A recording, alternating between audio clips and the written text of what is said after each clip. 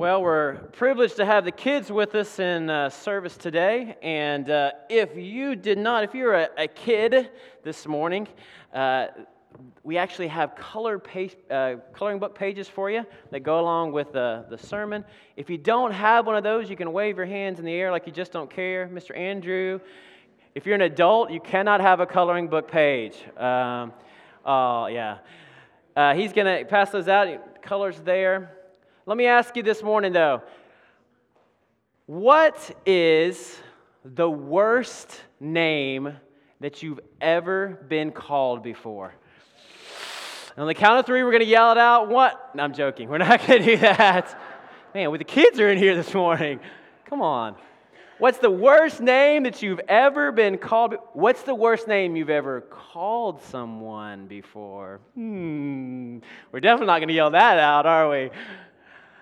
Well, I can remember almost like it was yesterday when I was in the first grade and someone in my class, they called me maybe the worst thing ever.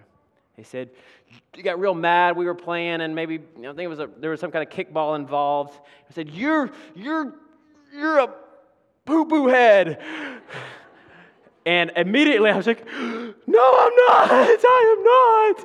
And of course, childishly, and when you are at that age, you go, well, your mom is a poo-poo head. And these words that go back and forth. And we were taught, maybe not as much today, but maybe you heard that phrase, sticks and stones will break your bones, but words will never. I just don't think that's true. I don't really think that's true because words and names, they hurt, don't they? I bet you can almost remember a story in your life when you were called a name. It's difficult. It's no good. In fact, we know they hurt because we teach our kids, as soon as we hear our kid calling someone a name, what happens? They get called in, and if you were like me when I was a kid, you got your mouth washed out with soap. It's a bad thing. I called my sister several things I can't repeat here, and that got me in trouble. But words, they hurt. Names, they hurt. But sometimes we're called names, and maybe it's good for us. My wife, bless her heart, she is wonderful. She keeps me in line. There have been times where she's looked at me and she's just said, you know what? You're being a selfish jerk right now. And you know what my reaction, of course, is? Your mom is a selfish jerk. And then I pout, and then I go, she's so judgmental. She's so... And then suddenly, as I'm pouting, I'm steaming, I go, well, maybe I was a little, but... And the more I think about it, the realization hits you. You know what? She's right. I was a jerk. I said something that was jerkish. I was being selfish. I was being self-centered. And you hate those moments because then you have to go and say, I'm sorry. Or you have those, redemption moments. Sometimes names, they hit a little close to home, don't they? And Jesus actually is the name caller this morning. And that's the parable we're going to look at. It's in Luke chapter 12. Luke chapter 12, if you haven't been with us, we're in this series, Once Upon a Time, Seeing Yourself in the Parables. We've been looking at different stories. Today is actually the last day in the series, and today we're looking at the story of the rich fool, And the context we find ourselves in Luke chapter 12 is this. Jesus is teaching. He's teaching thousands of people. He's telling them about the kingdom of God. He's teaching them what it means to be his follower. And in the middle of all this teaching, suddenly someone interrupts Jesus. And that's where we find us in verse 13. Someone in the crowd said to him, Teacher, tell my brother to divide the inheritance with me. Jesus replied, Man, who appointed me a judge or an arbiter between you? Then he said to them, Watch out. Be on your guard against all kinds of greed. Life does not consist in an abundance of possession. So here's this scene. Jesus is teaching, and suddenly, out of nowhere, this guy says, Hey, Jesus, what you're saying is great and all, but I've got a real problem. I've got this situation with my brother. I need you to resolve it. There's this inheritance. My father has died, and that means it's time to divide stuff up. The older brother, because he's the older brother, he's actually the executor of the will, and so he's the one that would actually have those divided up. Have you ever been in a situation where maybe you've been there, you've seen it before, where before someone is even properly buried, and there is a memorial. There's fighting about possessions and things, and he's ugly. Ugh. That's the kind of the feeling you sense with this. Because the man is basically saying, give me what's mine. And an inheritance for him was pride, it was identity, it was stuff, it was land, and that's what he wanted. That's what he wanted Jesus to decide that day. So what's Jesus' response? Jesus says, man, and some of the NLT is friend. I don't know if that's like a man, friend, brosif, dude, chick, or like the common term of the day we call each other.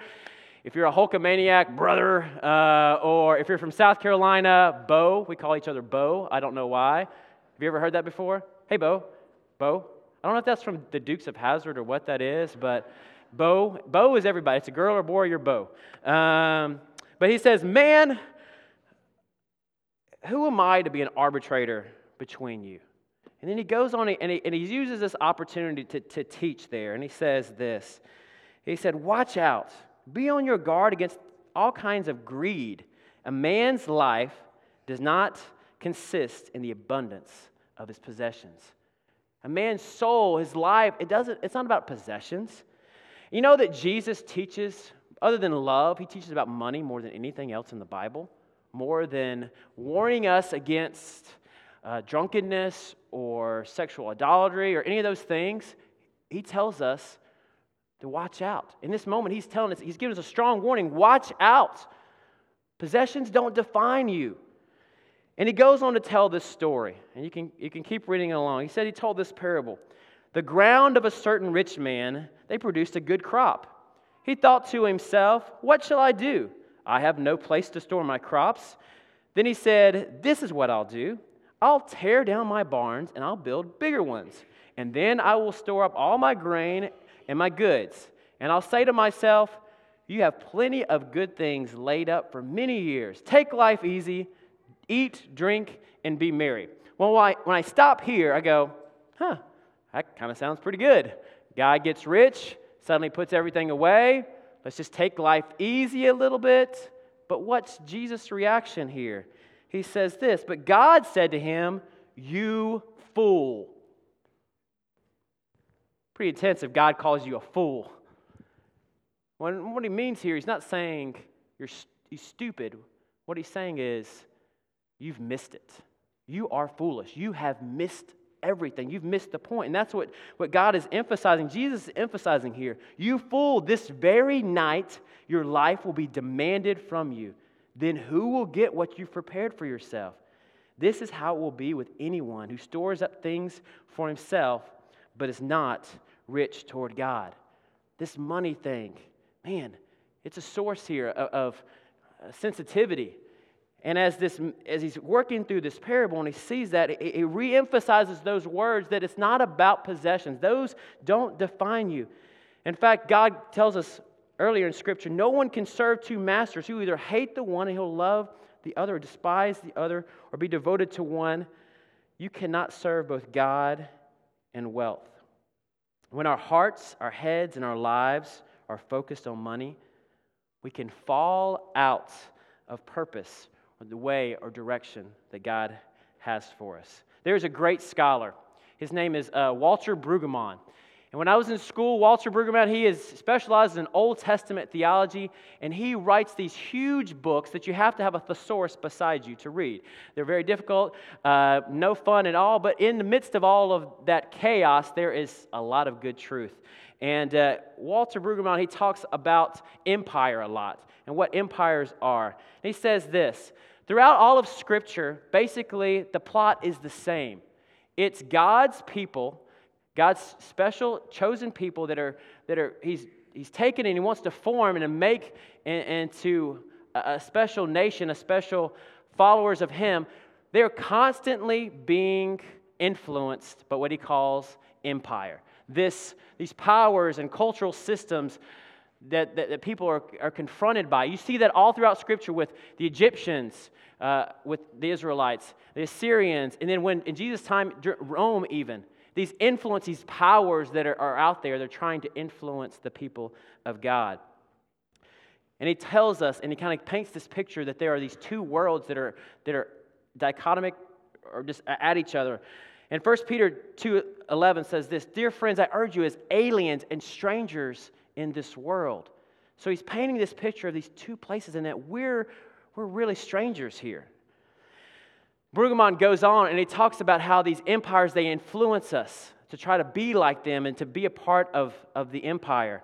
And I don't know if he's a Star Wars fan when he's kind of that. It kind of feels like an evil empire type thing there. But in the midst of this empire, they influence us with different myths, different lies. And one of those lies is the myth of value. The myth of value. And the myth of value basically says that the things that we wear, the places that we live, the things that we drink, they define who we are. They basically give us value by the possessions and the things that we have. And when we find value in these things, it's not about just eating, but it's about eating well. It's not about living, it's living well, and we're defined by the houses, the cars, the things that we drive, and we know about these things. This can best be illustrated when we look at Forbes' top 200, 500 list of the richest people in the world. They come out the richest people in America, and this came out just a couple of weeks ago, and what it says on there in this top 10 list, and of course Bill Gates is always up there, it's this person is worth X amount of money. You are worth X, and you place me with the value of the stuff that I have.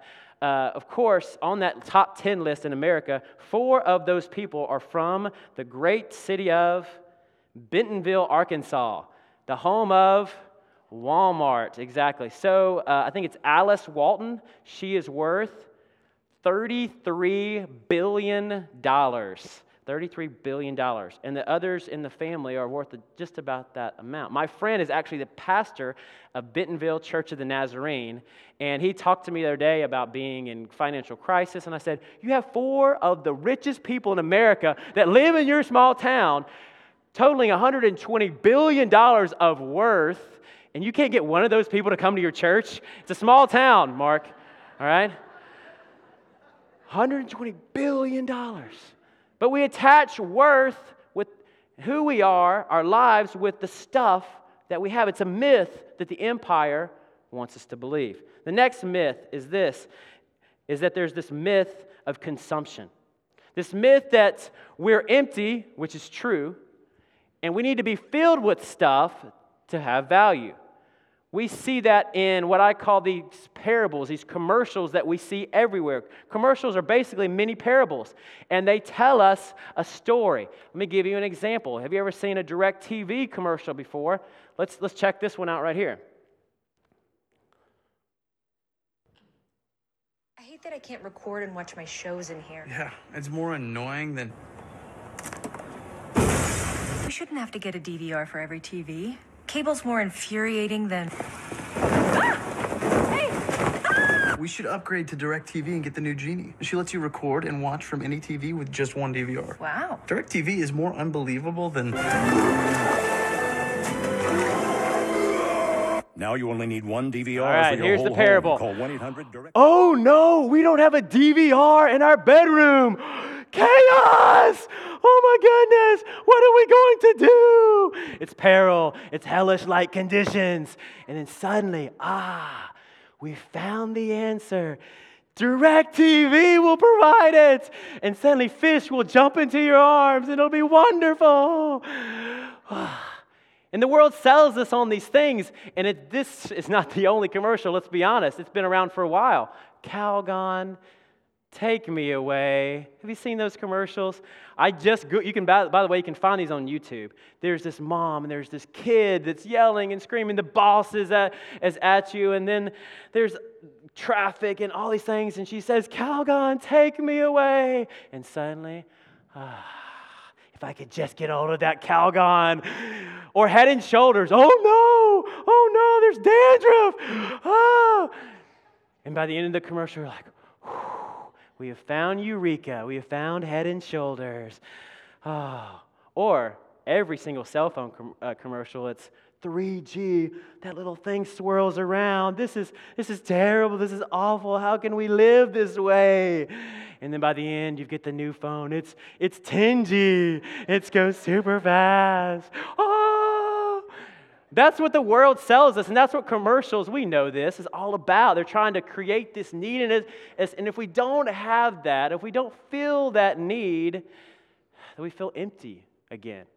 There's a comedian by the name of Louis C.K., and he talks about this, and that everything is awesome, but no one is happy. Everything is awesome, but no one is happy. I'm old enough, and most of you are old enough to remember rotary phones. You remember those? I think my grandma still has one. You would get mad at someone if they had a 0 in their number because you had to go all the way to it. And then you ring,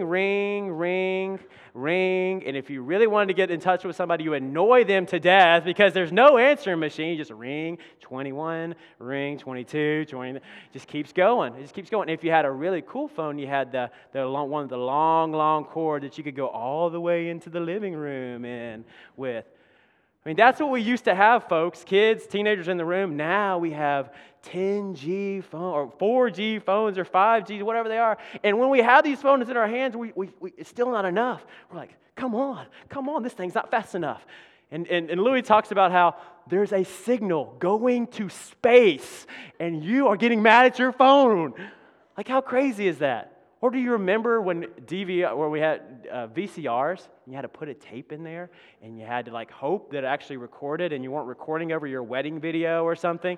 And now we have DVRs, and oh no, we can only record 2 shows. We can't record 4 shows at one time, or have it in the bathroom, or wherever else.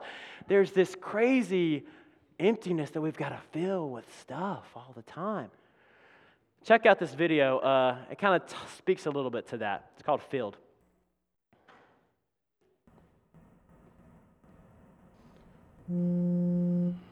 I woke up this morning with a normal feeling for me. It felt like sadness, but more like hunger than anything else. The closest word for it is empty. Whatever the feeling was, I wanted it to go away. Within an hour of waking up, this feeling's usually gone. Coffee can do it, catching up on sports, and by the time I check my email, I'm good. At least I'm full for the present. The feeling, whatever it was, is gone. But quite easily, I slip back into the emptiness. If not the next hour, the next day. Technology gives me the quickest, most instantly gratifying fill. That's why I like social media. All I really need is one like on Instagram, and I'm golden. Facebook can do it too, as long as it's about me. And I look on Twitter to get my sarcasm fill for the day. It doesn't really take much, but it doesn't really last long either. If social media doesn't do it, music always fills me up, especially when I'm driving. I got my tunes, the open road, and I can listen to whatever I want. I rock the same songs over and over again. I was empty. Now I'm filled. I have millions of ways to fill up. I didn't even mention TV, movies, or beach vacations, alcohol, cars, home improvements, accolades at work. Whatever I want, I can have it. With the touch of a button, or the drop of a hat, the world is at my fingertips. I can fill myself with whatever I want, cash pending. All I have to do is convince myself that it's good to eat and desirable for food. Then it's just a matter of plucking my choice fruit from the tree. No wonder I don't need God to be filled. I'm already full.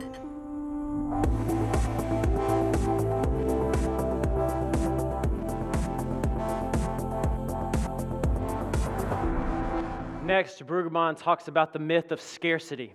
And this is this intrinsic feeling that there really isn't enough out there, enough goods, enough stuff for us to live comfortably in the world. And so what we do is we have to take and take and take, and then basically build walls around what we have and protect it and keep it, which gives us power and gives us control. This can best be seen in the story of Egypt and Israel. Egypt, when there was great harvest, they would take all the grain and they would store it up so that they can control the food and control people. And what happened when Israel was actually released and God set them free, they went out into the desert and God would provide for them. They'd provide one day at a time, manna from heaven. But that wasn't enough for them. It wasn't enough to live day to day, to trust in God. They wanted to control. They wanted to have power. And Scott Daniels says it this way. Apparently, it's one kind of miracle of God to get Israel out of Egypt. It's another to get Egypt out of Israel.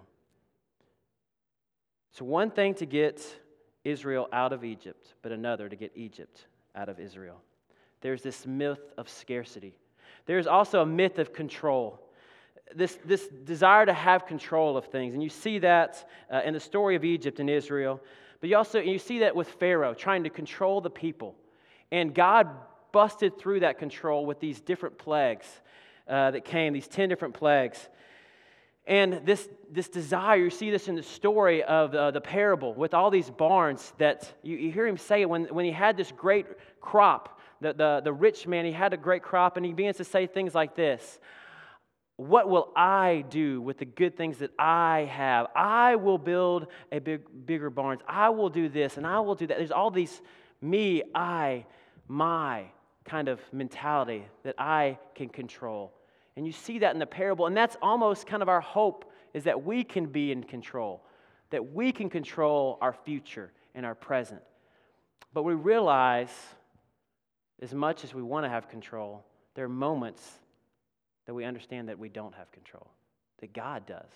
You get an unexpected phone call in the middle of the night. You go to the doctor. You suddenly get called into your boss's office, and someone says, there's just not enough room right now. We're going to have to let you go. And suddenly our control is shattered. And we realize how insecure and how vulnerable we really, really are. I don't know if you saw this week there was a story about a roller coaster. I, as a youth pastor, am forced to like roller coasters. I've taken kids to many roller coaster parks. I've probably been on hundreds and hundreds of roller coasters. Now, early on, I enjoy a good roller coaster ride, but there are some rides that I despise, cannot stand. One of those would be that space shuttle or a pirate ship that goes up and around, and then it just kind of stays up there for a long time, and your change falls out. I think it's some way to fundraiser of some sort. I cannot stand that ride. I don't like being just stuck there, and all of a sudden there's the only thing between me and the 100 feet in the ground is this thing who made this thing? Where was this made? Who locked this up? It scares me to death. Or that ride that you go straight up in the air and then they drop you straight down, the Superman ride or whatever. They're different for different parks. Can't stand that ride. I actually don't like heights at all either. But I have learned that I know how to control. I know which rides I like and which rides I don't like because of the amount of stress that I have along the way. Early on, a middle schooler would kind of double dog dare me, and I would ride those rides anyway. I'd get on them and just be, I cannot believe I got on this thing. This is terrible. This is awful. But now I'm like, forget your squeaky voice, 12-year-old. I am able to make my own decisions. I will not fall to your peer pressure. This week there was a story, maybe you saw it, at Hollywood, I think it was Hollywood Studios, Universal Studios in Florida, where there was this ride that got stuck. It's the tallest ride in the park, and it's not a great picture. We couldn't find a good picture, but I don't know if you can see the position that they're in. It's just stuck basically going up like this. They were stuck on the ride for 2 hours.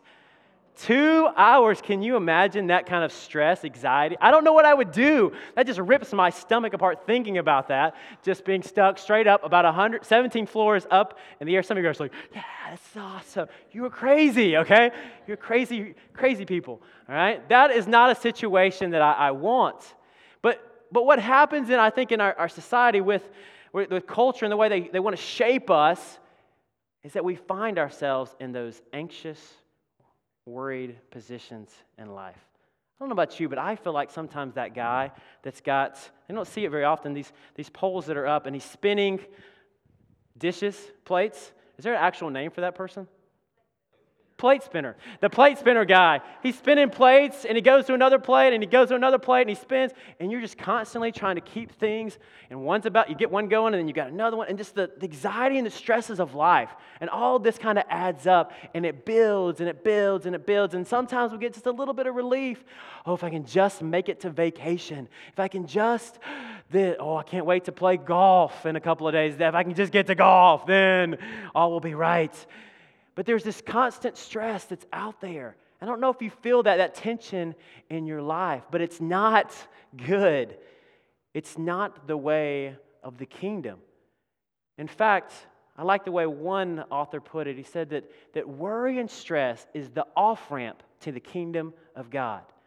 He wants to use that. The enemy wants to use that in your life to distract you from what God has called us. There's one thing to have tension. We know that there's tension in this world, but there's another thing to have stress that leads to worry, that leads to doubt, that leads to anger, that leads to broken relationships. Man, it's not the way God has called us to live at all. I mean, you see that throughout Scripture where God is warning us over and over, don't fret, don't worry. He doesn't want that in our lives. And there's good news, folks. There's good news today. Jesus goes on after the parable. If you've got your Bible still, you can read along with me. It says this. He turns to his disciples and he says this, therefore I tell you, do not worry about your life, what you will eat, or about your body, what you will wear. Life is more important than food, and the body is more important than clothes. Consider the ravens. They do not sow or reap. They have no storeroom or barn. Yet God feeds them. He takes care of them. How much more valuable you are than birds? Who of you by worrying can add a single hour to your life? Since you cannot do this very little thing, why do you worry about the rest? Consider how the lilies grow. They do not labor or spin, yet I tell you, not even Solomon in all his splendor was dressed like one of these. If that is how God clothes the grass of the field, which is here today and tomorrow is thrown into the fire, how much more will he clothe you, O you of little faith? And do not set your heart on what you will eat or drink. Do not worry about it, for the pagan world runs after it, for the empire runs after all such things. And your Father knows that you need it. But seek his kingdom, and these things will be given to you as well. Do not be afraid, little flock, for your Father has been pleased to give you the kingdom. Sell your possessions and give to the poor.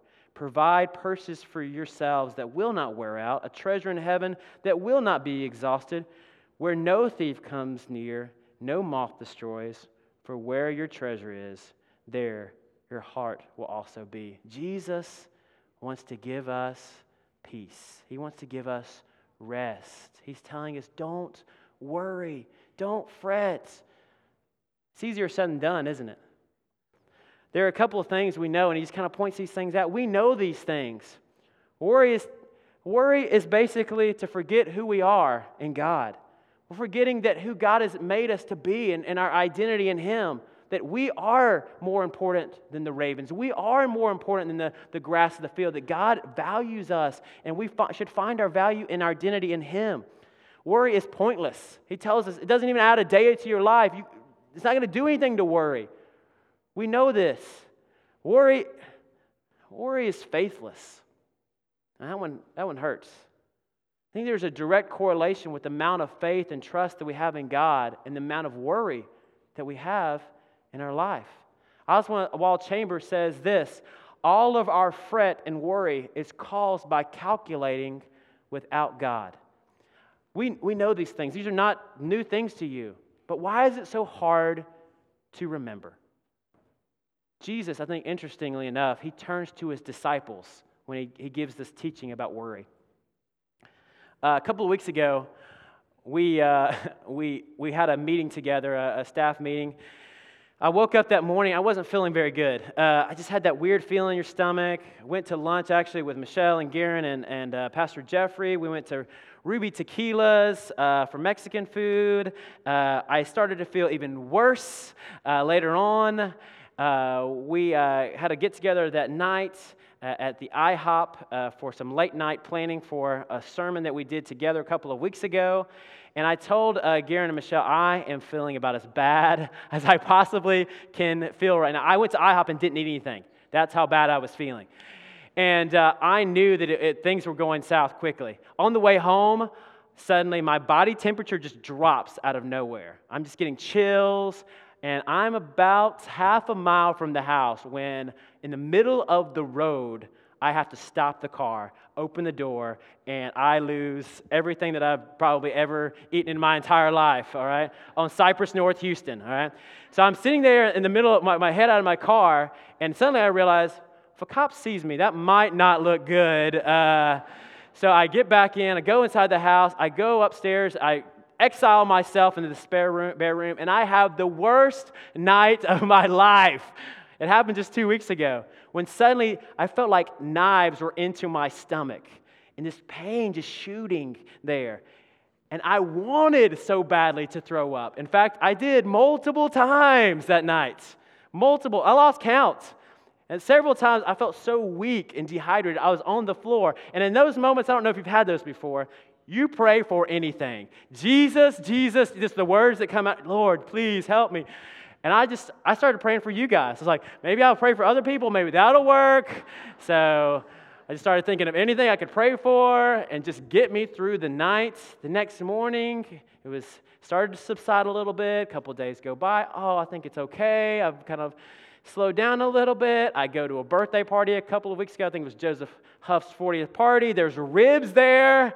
I can't resist the ribs. I eat the ribs, and immediately it comes back again.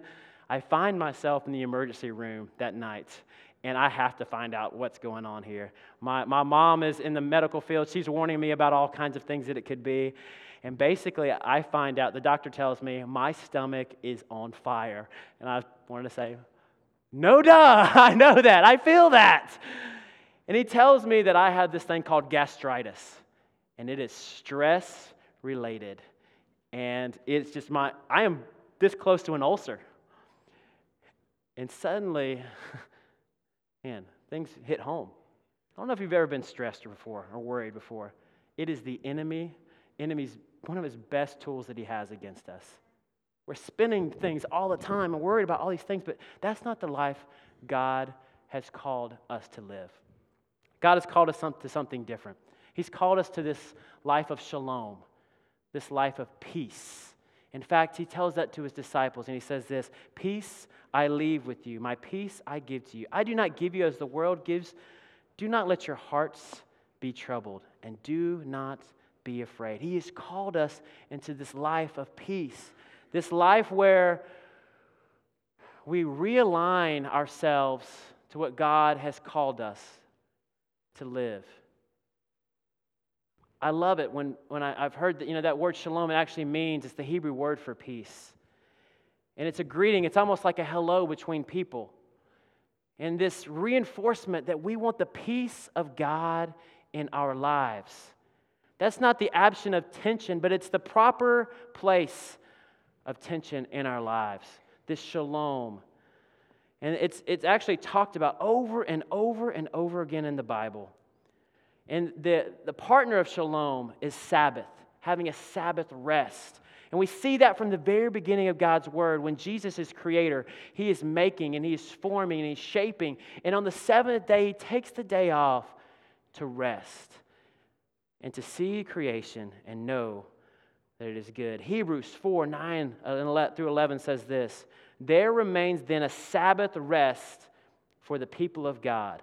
For anyone who enters God's rest also rest from his own work, just as God did from his. Let us therefore make every effort to enter that rest, so that no one will fall by following their example of disobedience.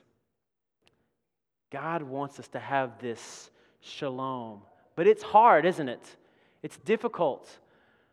There's a verse that says very simply, "Be still and know that I am God."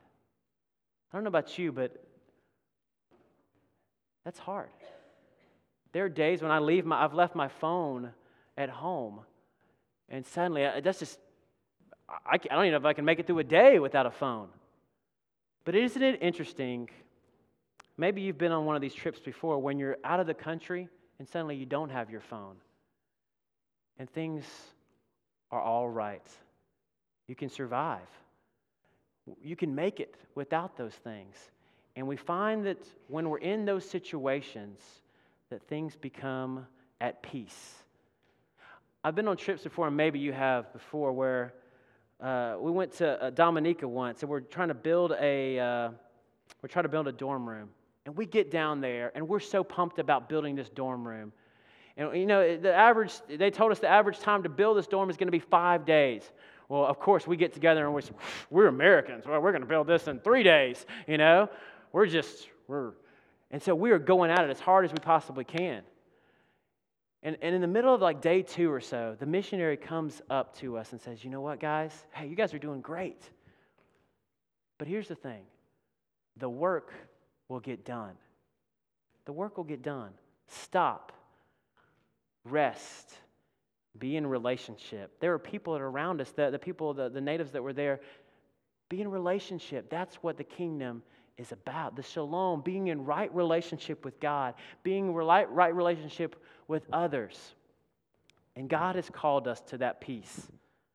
Imagine what your life would be like.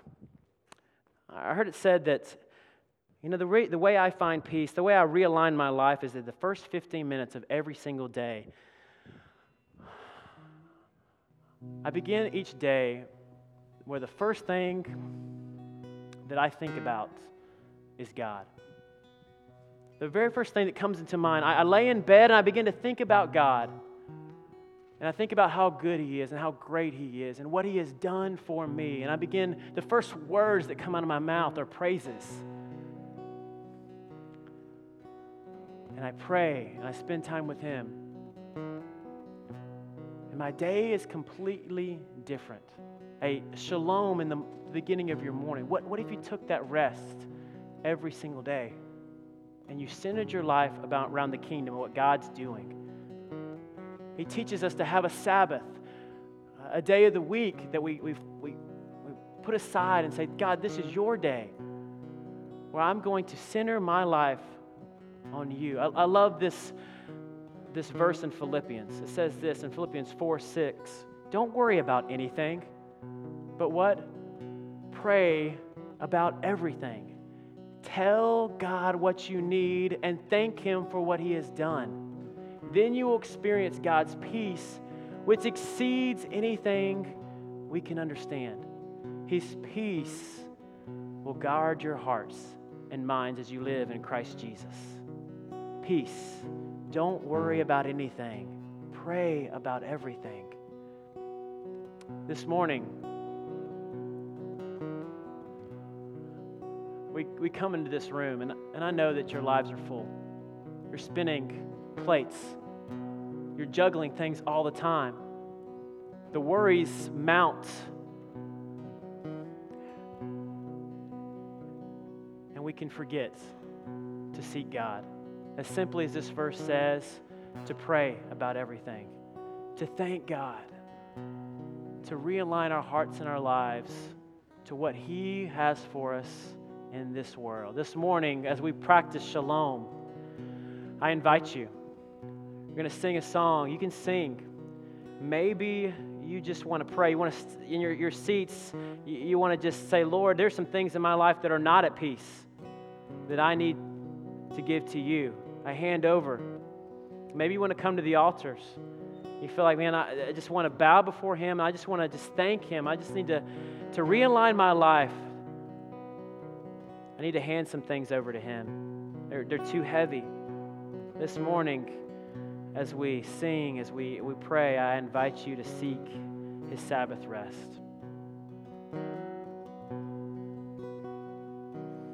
Lord, I come, I confess, I'm here, I find my rest, and without you, I fall apart, but you're the one that guides my heart. Lord, I need you. Oh, I need you. Every hour I need you. My one defense, my righteousness. Oh, God, how I need you. Where sin runs deep, your grace is more. Where grace is found is where you are. And where you are, Lord, I am free. Holiness is Christ in me.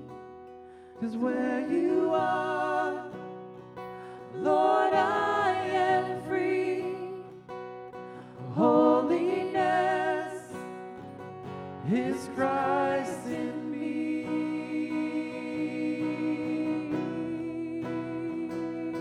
Lord, I need you. Oh, I need you. Every hour I need you.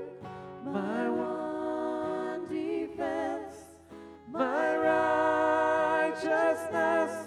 Oh God, how I need you.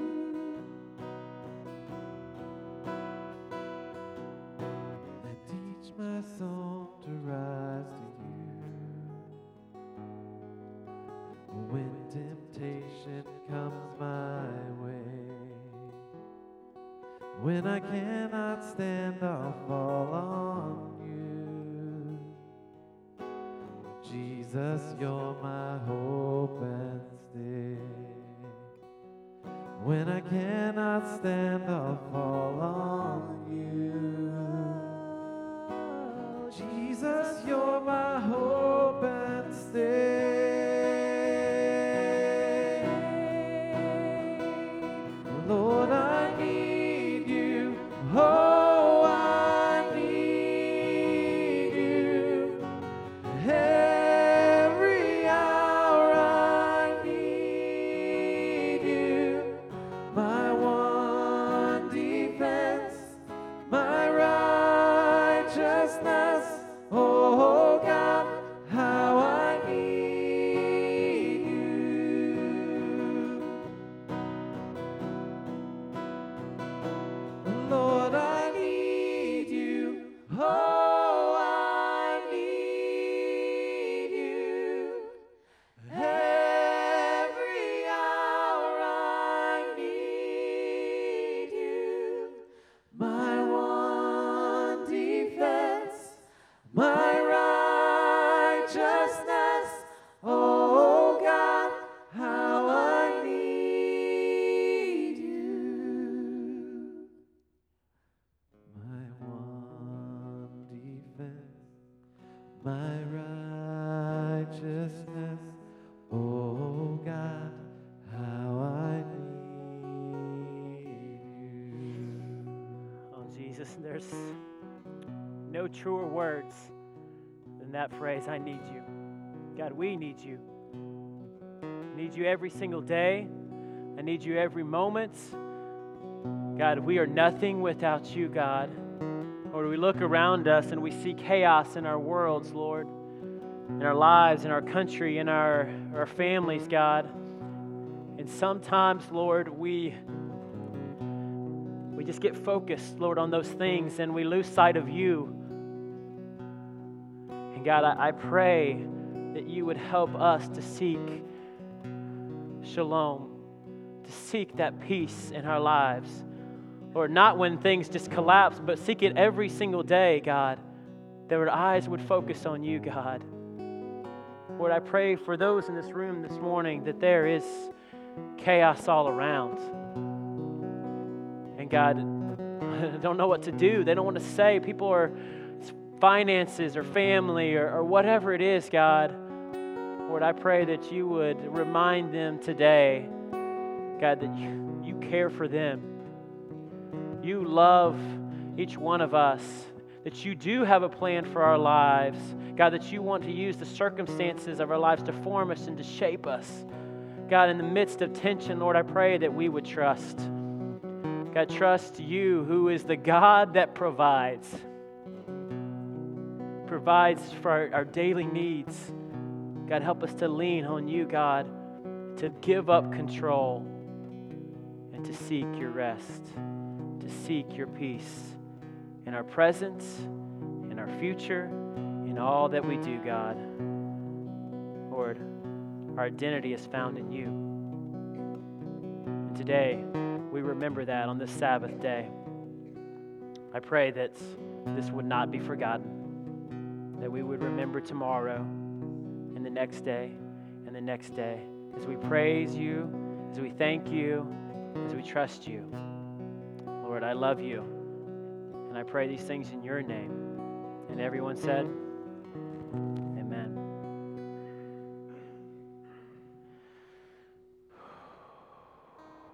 Peace is good. Peace is very good.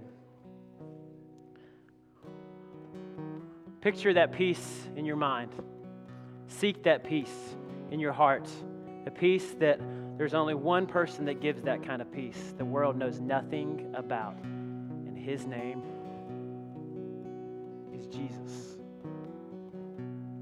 It's not about what we can do, about what we own, but who we are in Christ and what he has done for us. And it's there we will find rest. God is doing some amazing things in our community, and we're excited about where God's leading us into the future, where God is taking us as a people, as a community, and what God wants to do in and through us. Right now, the board is going to come and share. Michael Kreider is a great young guy on our board. He's going to come and share kind of an update of what's happening in the middle of the pastoral search and give you some more details. Hello. Morning. Before I get to the update, I just have to say I definitely needed to hear that. Thank you for the sermon this morning. It was awesome.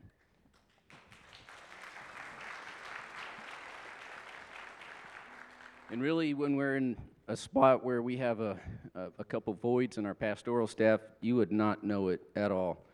We have such an amazing group of people here at this church. So make sure you tell everybody thank you. Our productions, definitely the pastors. It's Pastors Appreciation Month. Please tell them thank you. They all deserve it. Our worship band, tell them thank you. They definitely deserve a good thank you. It's been about a month since we've updated you last time. We are complete with steps 1 and 2. We're finished with 3 and 4. That's really what we've been working on a lot. The board has been meeting every Monday. A lot of time and effort has really been going in to assess where are we with the church. We gave a come on, help me out. I'm blanking out. We gave out survey. Thank you, a survey to the congregation and to the staff to kind of assess where are we, what are some needs, what are some things that we've done well.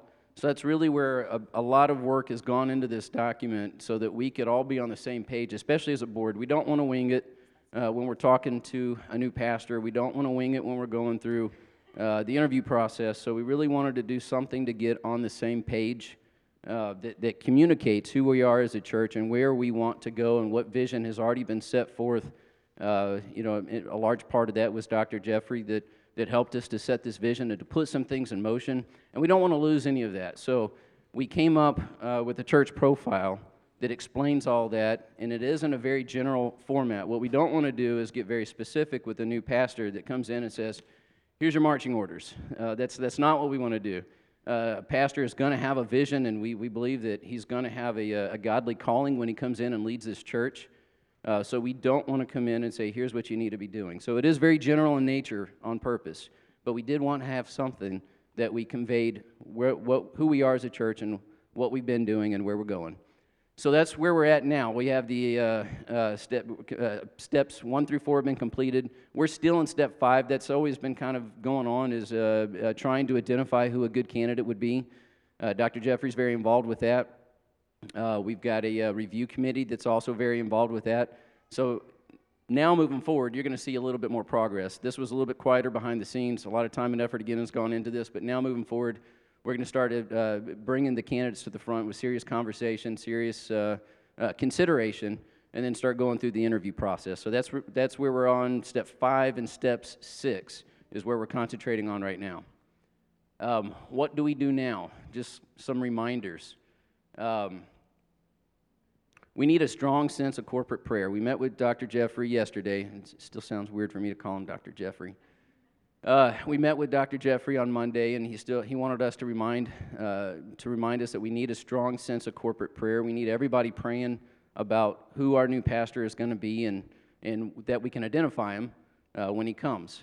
So we're going to start doing every Sunday something in the service that involves corporate prayer with our congregation. Reminder that we started this a while ago, that at 4:32 p.m., set your alarm clocks. Please, everybody, pray every day on the direction of our church and on the pastor that is going to be here leading us, that we don't know who that is yet. So say prayers with us. As if we get involved at a corporate level of prayer and worship, we believe it's going to help.